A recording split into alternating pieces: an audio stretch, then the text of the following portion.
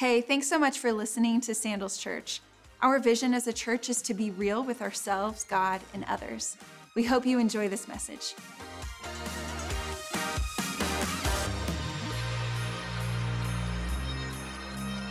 One of the first Christian books I ever read actually became a favorite of mine, and it was written by the great C.S. Lewis.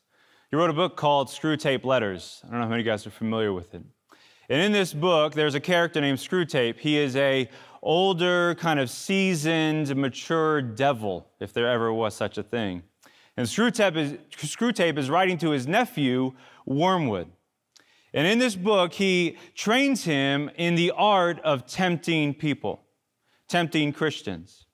And in this masterful work, C.S. Lewis has in his introduction a timely word that is relevant for us today. In his introduction, he says that when it comes to you and I understanding the powers that are at work in the world today, the evil that we face, spiritual warfare as we come to know it, he says there's two equal errors that we fall into.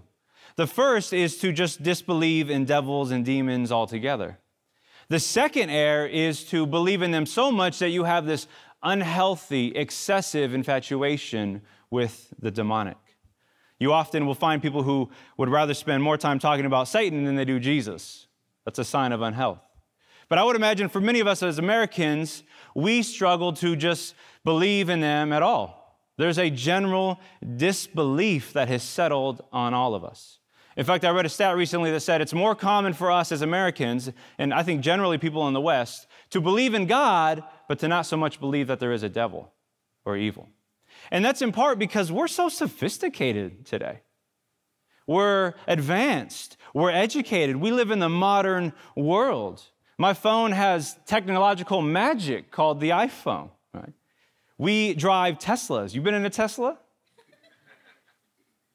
We got DoorDash. We own air fryers, where many of us are eating guilt-free chicken nuggets and fries, right? All that to say, we live and enjoy the comforts of a sophisticated modern world to the degree that it's left us suspicious of evil forces.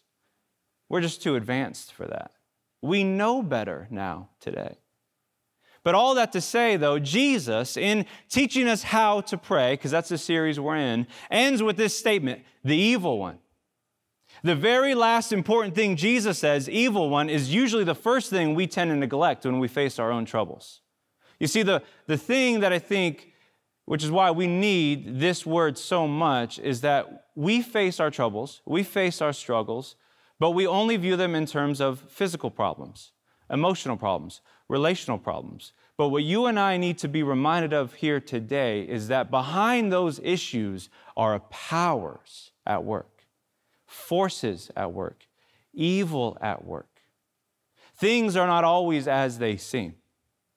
The forces of darkness, these powers attach themselves to people and to structures that seek to divide us, that seek to isolate us from Jesus and isolate us from each other. And so we need to hear this word today. And as Jesus teaches us how to pray, he's going to help us understand that, yes, as we step into our day, we face a power we cannot deal with on our own. But he leads us to another way. And so we are going to read, as we have been all summer long, the Lord's Prayer. Now, hopefully, through the end of the series, as we've been going through it, someone has learned how to pray. Hopefully. But we're going to do that today. And so I'm going to ask that if you are willing and able, that you would stand with me as we read the Lord's Prayer. So whether you're watching at a campus or at home, would you just stand as we read together? And listen, as I read the prayer, I'm going to ask that we all would say this prayer together. From Matthew's Gospel, this then is how you should pray. Our Father in heaven, hallowed be your name. Your kingdom come. Your will be done, on earth as it is in heaven. Give us today our daily bread, and forgive us our debts, as we also have forgiven our debtors. And lead us not into temptation, but deliver us from the evil one. This is the word of the Lord. Let's pray together. Heavenly Father, as we have gathered today as your church, we are grateful that you, Jesus, have taught us to pray. And so we ask now that your Holy Spirit would give us ears to hear so that we might learn, we might be changed. Give us eyes to see. And God, would you help us to find within you a power so that we might be delivered from the evil one. We pray these things in Jesus' name. Amen. Amen. Thank you. You can be seated. Now, this most famous teaching on how to pray was the result of the disciples, Jesus' first followers, asking him a question. Lord, teach us to pray. Now, when you think about all the things that they could have asked him to do, it's this one. Because they saw Jesus do a lot of crazy things. I mean, the man walked on water. That's great to know how to do. He turned water to wine, which for some of us, we can get into a Jesus like that. We would like to know how to turn water into wine. On one occasion, when it's time for him to pay his taxes, he tells his disciples, well, go fish, and you'll find a tax coin in the mouth of the fish. Now, come tax season, that's an amazing thing to know how to do. Imagine all of us with all the confidence and faith in God to tell the IRS, go fishing. Right? Go fishing. You'll find it out there.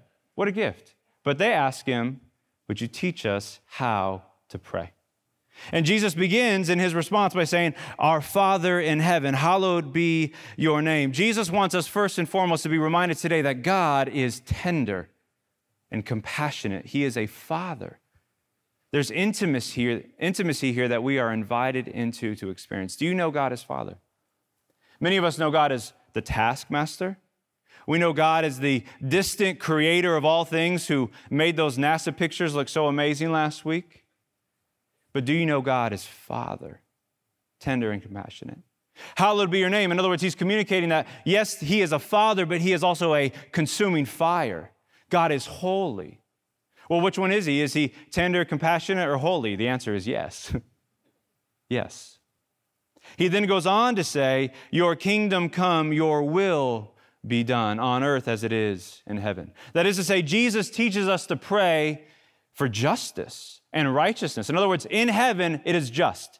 In heaven, it is perfect. In heaven, it is right. And so what he is teaching us to say is, in the same way that it is in heaven, would you make it here on earth today too? We are to make space for that. We not only pray for righteousness, but we participate in the work of it. God, if it's merciful in heaven, would it be merciful on earth? God, if there is love in heaven, would there be love on earth? Lord, if there are Laker championships in heaven, would there be Laker championships on earth? The Spirit is moving in some of you, As it is in heaven, would it be on earth? Then he moves from this cosmic statement of, man, kingdom coming. How big is that to something as so simple as give us each day our daily bread? God, yes, the kingdom is coming, but also I need a sandwich today. I need a sandwich. Would you feed me? Jesus teaches us that if we're going to learn how to pray, we need to learn how to ask. We all have daily needs. And whether we are willing to admit it or not, you are a needy person. Regardless of your education, how well you feel put together today, your social status, your ethnicity, your age, you are more of a needy person than you are probably comfortable admitting. And here's the good news. Jesus loves to provide for needy people.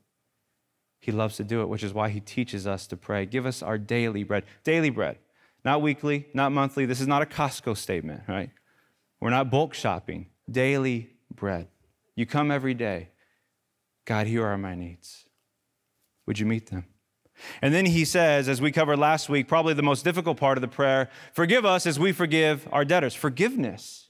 My goodness, if Christianity is anything, it's a message of forgiveness. That God is displaying his love through giving his son to live, die, and be raised from the dead as a demonstration that he loves us and that he's offered us life. What is Christianity if it's not a message of forgiveness?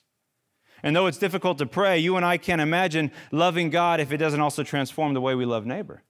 In fact, I think a careful reading of Jesus and the Gospels is to see that the best proof, the receipts, as we say today, the receipts that you love God is that you love your neighbor and that you work for their good. Forgiveness is an important part of that.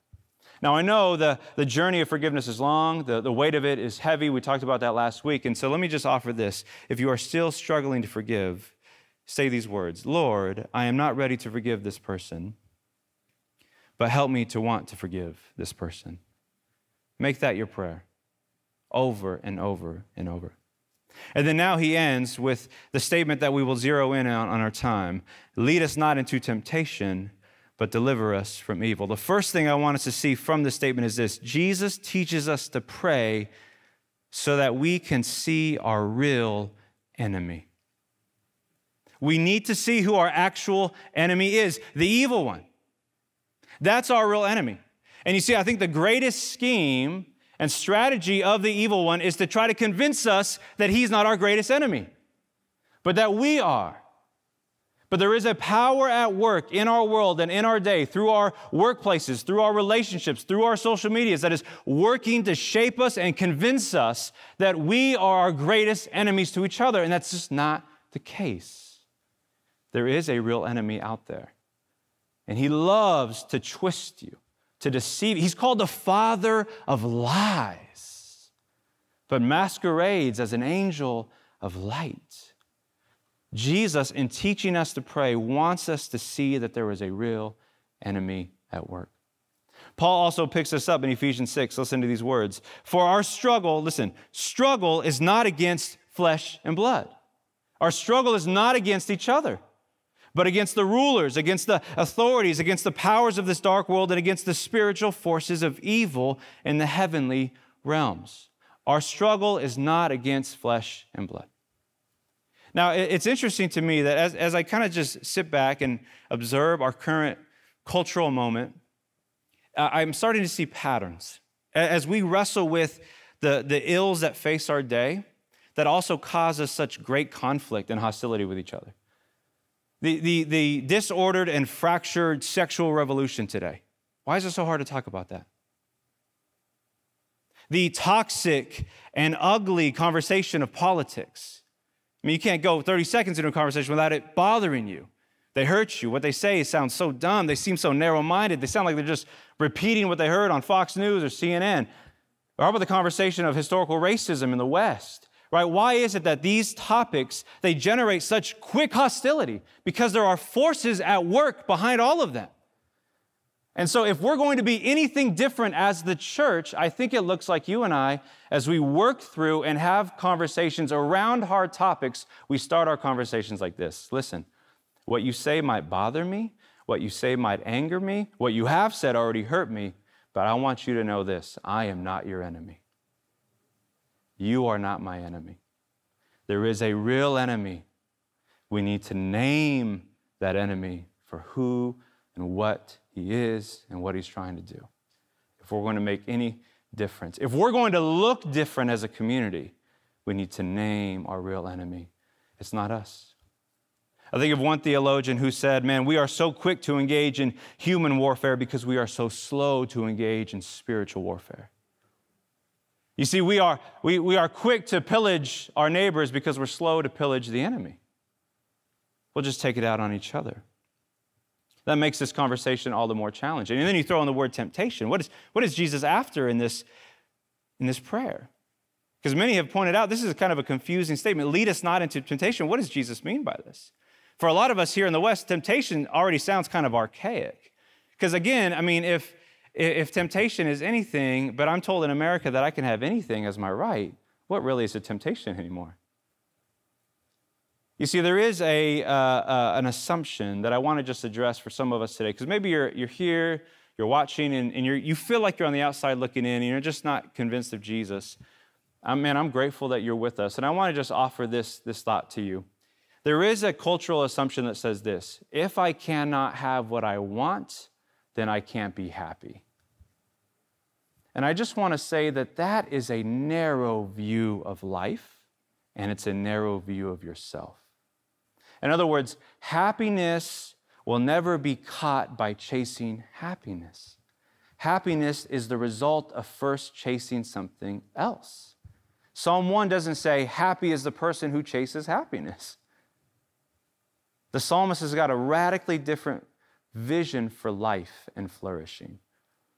And so I would just offer that to you, that there is another route for you, and that temptation is a very real thing, even in a world that tells you you can have whatever you want because you deserve to be happy. Now, this word temptation is a strange one for sure, but listen, temptation itself is not a new thing. It's an ancient problem. Adam and Eve, the whole world spun into chaos because of the temptation. The greatest king in Israel failed in temptation, David. Jesus himself, as we listen to in Matthew 4, hear this word. Then Jesus was led by the Spirit into the wilderness to what? Be tempted by the devil. Notice the connection here. Led by the Spirit to be tempted by the devil. That is bizarre. But I think it's also just, that's everyday life, isn't it? Like, I just want to say this, and hopefully this brings you some kind of just relief. It's not a bad thing to be tempted, right? In other words, there's nothing wrong with you when you are being tempted. You know what that's a sign of? It's a sign that you're a human being. Jesus was tempted. Now, this word, though, is difficult to translate because some have said, well, it can mean test. But others have said, well, no, it can also mean trap or enticement. And I think the solution probably is it means both, I think. Right? Jesus is being led by the Spirit to be tested. But Satan wants to use that as an opportunity to tempt him. The same happens in our lives, right? What God uses as a test, Satan uses as a temptation. This is how he works. Tests are needed. Man, you and I don't become like that version of yourself who you would love to be one day. You will not get there unless you know how to work through a test. We need tests. Tests both show our character and they shape our character. We need tests. God in his love loves to test us. We got to receive that. And at the same time, Satan in his hatred and destructive ways loves to use tests as a form of temptation. But what Jesus, I think, is teaching us to say is this: Lord, please don't test me today. To pray, lead me not into temptation, is to say, God, I don't want to be tested because I know I'm going to fail. I know I'm going to fail. It reminds me when I used to be a high school teacher, I would assign reading on Fridays because I just love my students. So they'd have to read Friday night. And then Monday, I'd give them a pop quiz. And then I would get surprised, like, wow, they're all doing good on this pop quiz. And then it struck me, well, duh. They knew a quiz was coming Monday because I gave them homework Friday. So what I did, I moved the pop quiz off Monday, and I didn't tell them when it's coming. So they come in Tuesday.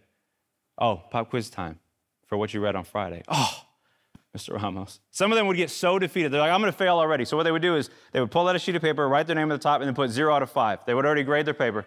And they would hand it in because they knew I'm not going to pass this test.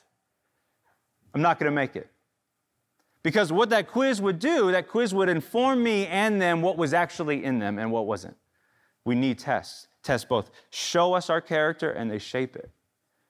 And what happens is there's a temptation just to cram Monday morning because you know the quiz is coming. But the goal of a test is to humble us, to help us embrace our limitations, to know that God, in his wisdom and love, is going to lead you through something now. He's testing you. One writer I was reading this week, it was kind of dark to read and kind of sad. He just said, all of life is a test. That was his reflection on this passage. Like, oh, great, that's helpful.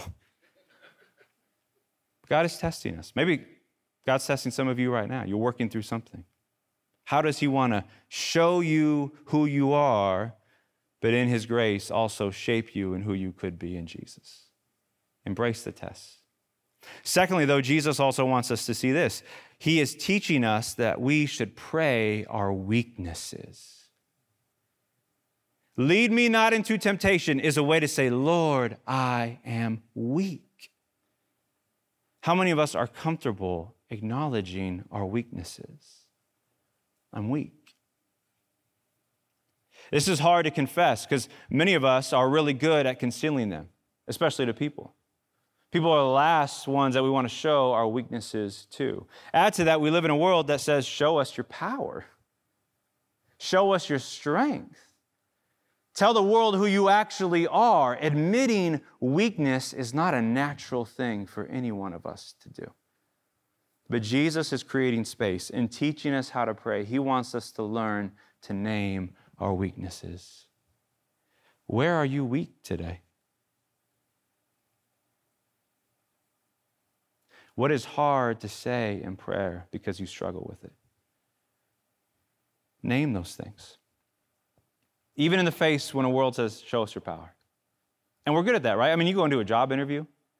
We all know the question's coming. I love to ask it when I interview people. Well, tell me about your weakness.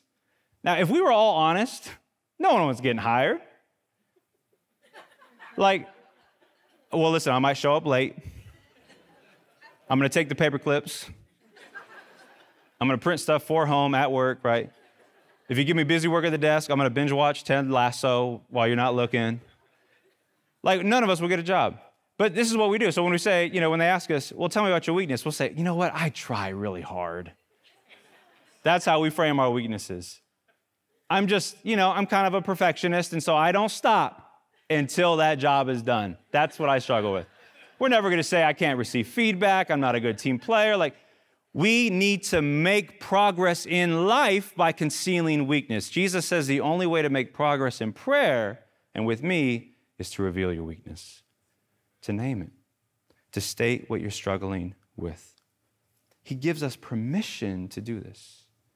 It reminds me of the hymn where the writer says, prone to wander, Lord, I feel it, prone to leave the God I love. Lead me not into temptation is a way to say, God, I am weak, and I know that it's so easy for me to relapse today.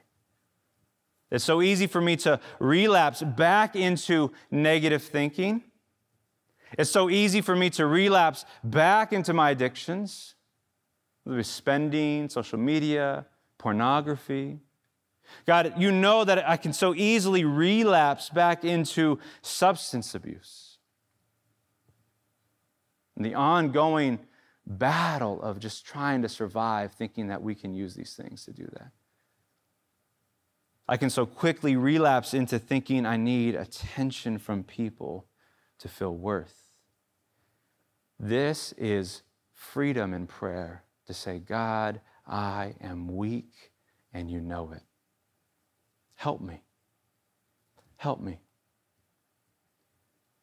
I think of the words from Hebrews 4, where the author says, we don't have a high priest, listen now, who is unable to empathize with our weaknesses. Some of you, and all of us actually, need to be reminded today that Jesus knows what it's like. Listen what he says. Unable to empathize.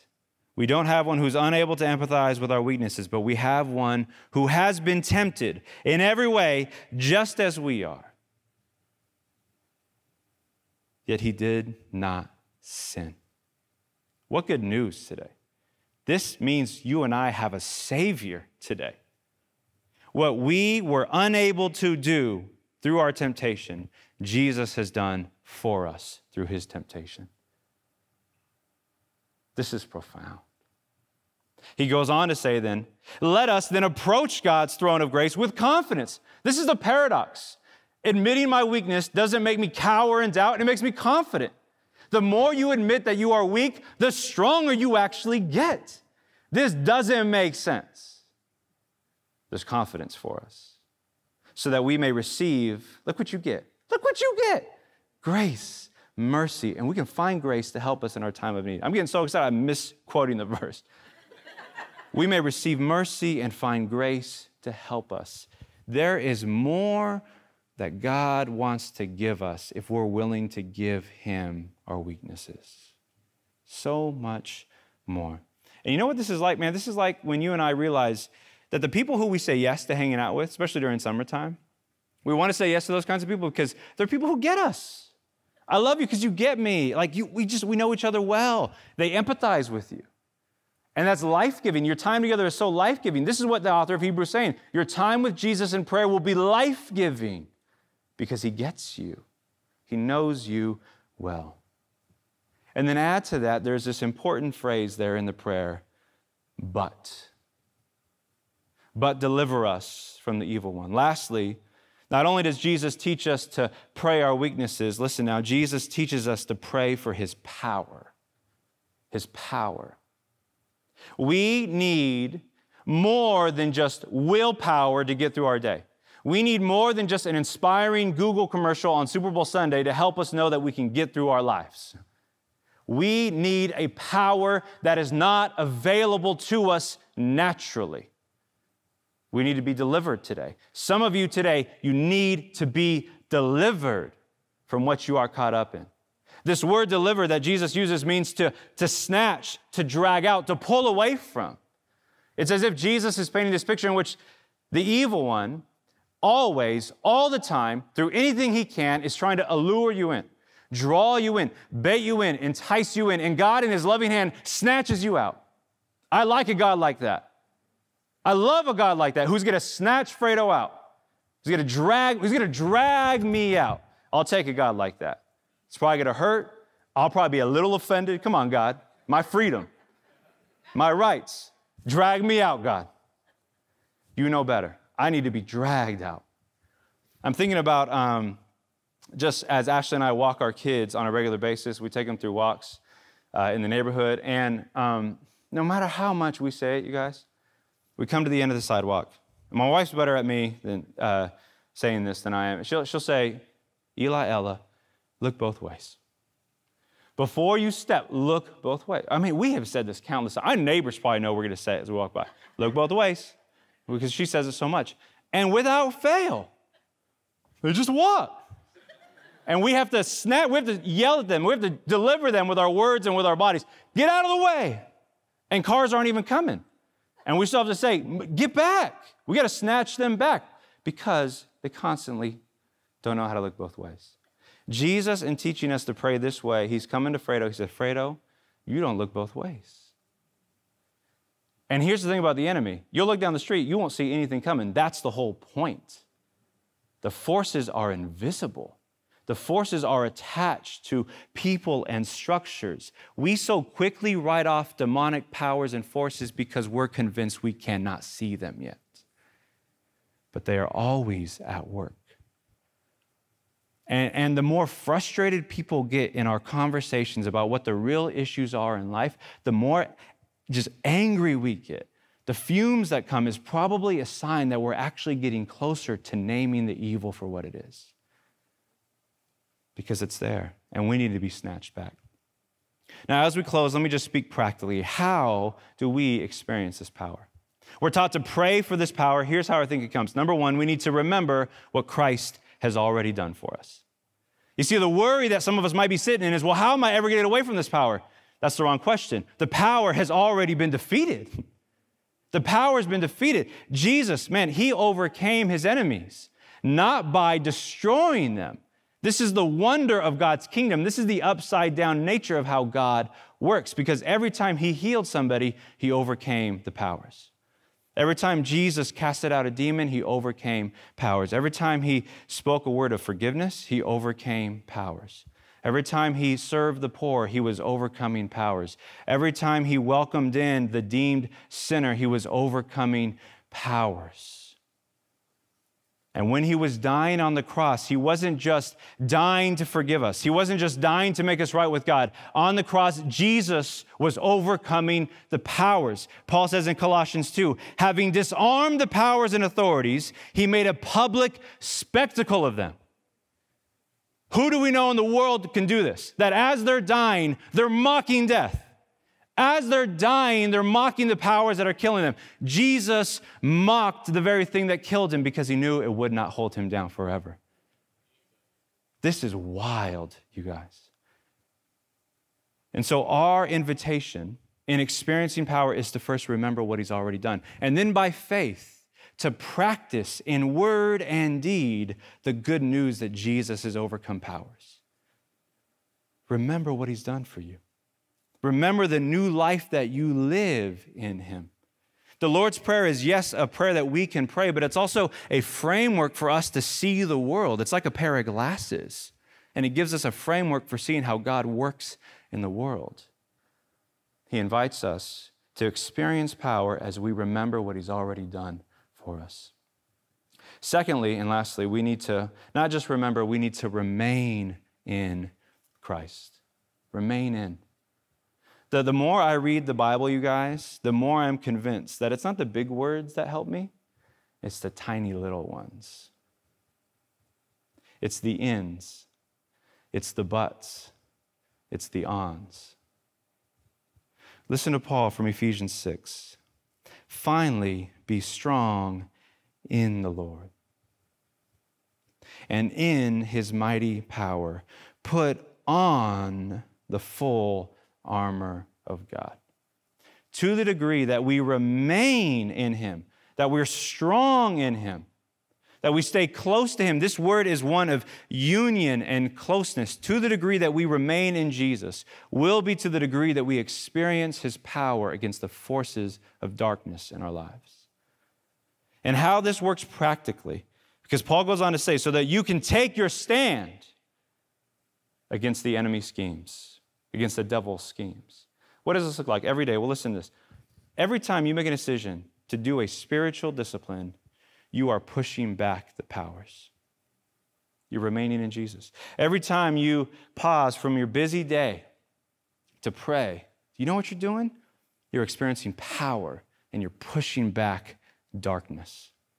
Every time you make a decision to rest in your work week, to Sabbath, to come to church, to sing, oh man, what are we doing when we're singing but receiving power from on high and pushing back the powers of darkness? We sing truth because we need to push back the power of lies in our life. All week long, we are fed lie after lie after lie, trying to deform us. Singing and gathering is a way to reform us, to reshape us, and to push back those powers. Every time you make a decision to serve somebody, to listen to somebody's story, to read Scripture and allow your soul to swim in God's Word, you're experiencing power and you're pushing back the work of the enemy. My favorite words to hear from my wife as we part ways is this little phrase: don't forget your armor. Don't forget your armor. Now, oftentimes the conversation usually goes at the end of the night as we reflect on the day, I forgot the armor. Forgot the armor. It's such a simple statement. Put on. As a reminder, in the same way that we put on clothes to function as regular human beings in society today, put on the armor. Put on the armor. Remain in him. Remain in him. There stands an invitation for all of us today to do this, to find ourselves in Jesus. Are you in Christ? If you're not, what do you think you need to be delivered from today? What's gripped you? What lie are you convinced of in your life right now? What is the enemy stealing from you, destroying in your life? How is the enemy slowly killing you? Because that's what Jesus says in John 10, the well-known passage. The thief has come to steal, kill, and destroy. But here's what's crazy to think about. Just because he came to do that doesn't mean he actually can do that. Because Jesus says he came too. He came that we would have life today. Life, abundant, full life. To pray, lead me not into temptation, is to say, God, lead me to life today. Deliver me from the evil one is to say, bring me to life. I want life today. In the face of structural pain and world powers and just difficulty and hurt and loss, God, I want to have life today because you came to bring life. We can have that today. As we go to prayer, first, some of us, we need to pray that we would receive that life for the first time, that God would snatch us out of what we've been trapped in. And for the rest of us, I think there's also an invitation to name those things. What does God need to drag you out of today? And maybe over the next season of your life, you make this your prayer. God, drag me out of this. Fill in the blank. Rip me out of this kind of gossip, toxic way of speaking to people and speaking about people. Deliver me. God, deliver Sandals Church so that we might have life. Let's pray now. Jesus, we are grateful that you teach us how to pray. And in so doing, you invite us to experience your power at work. And so right now in this moment, God, we open ourselves to that power.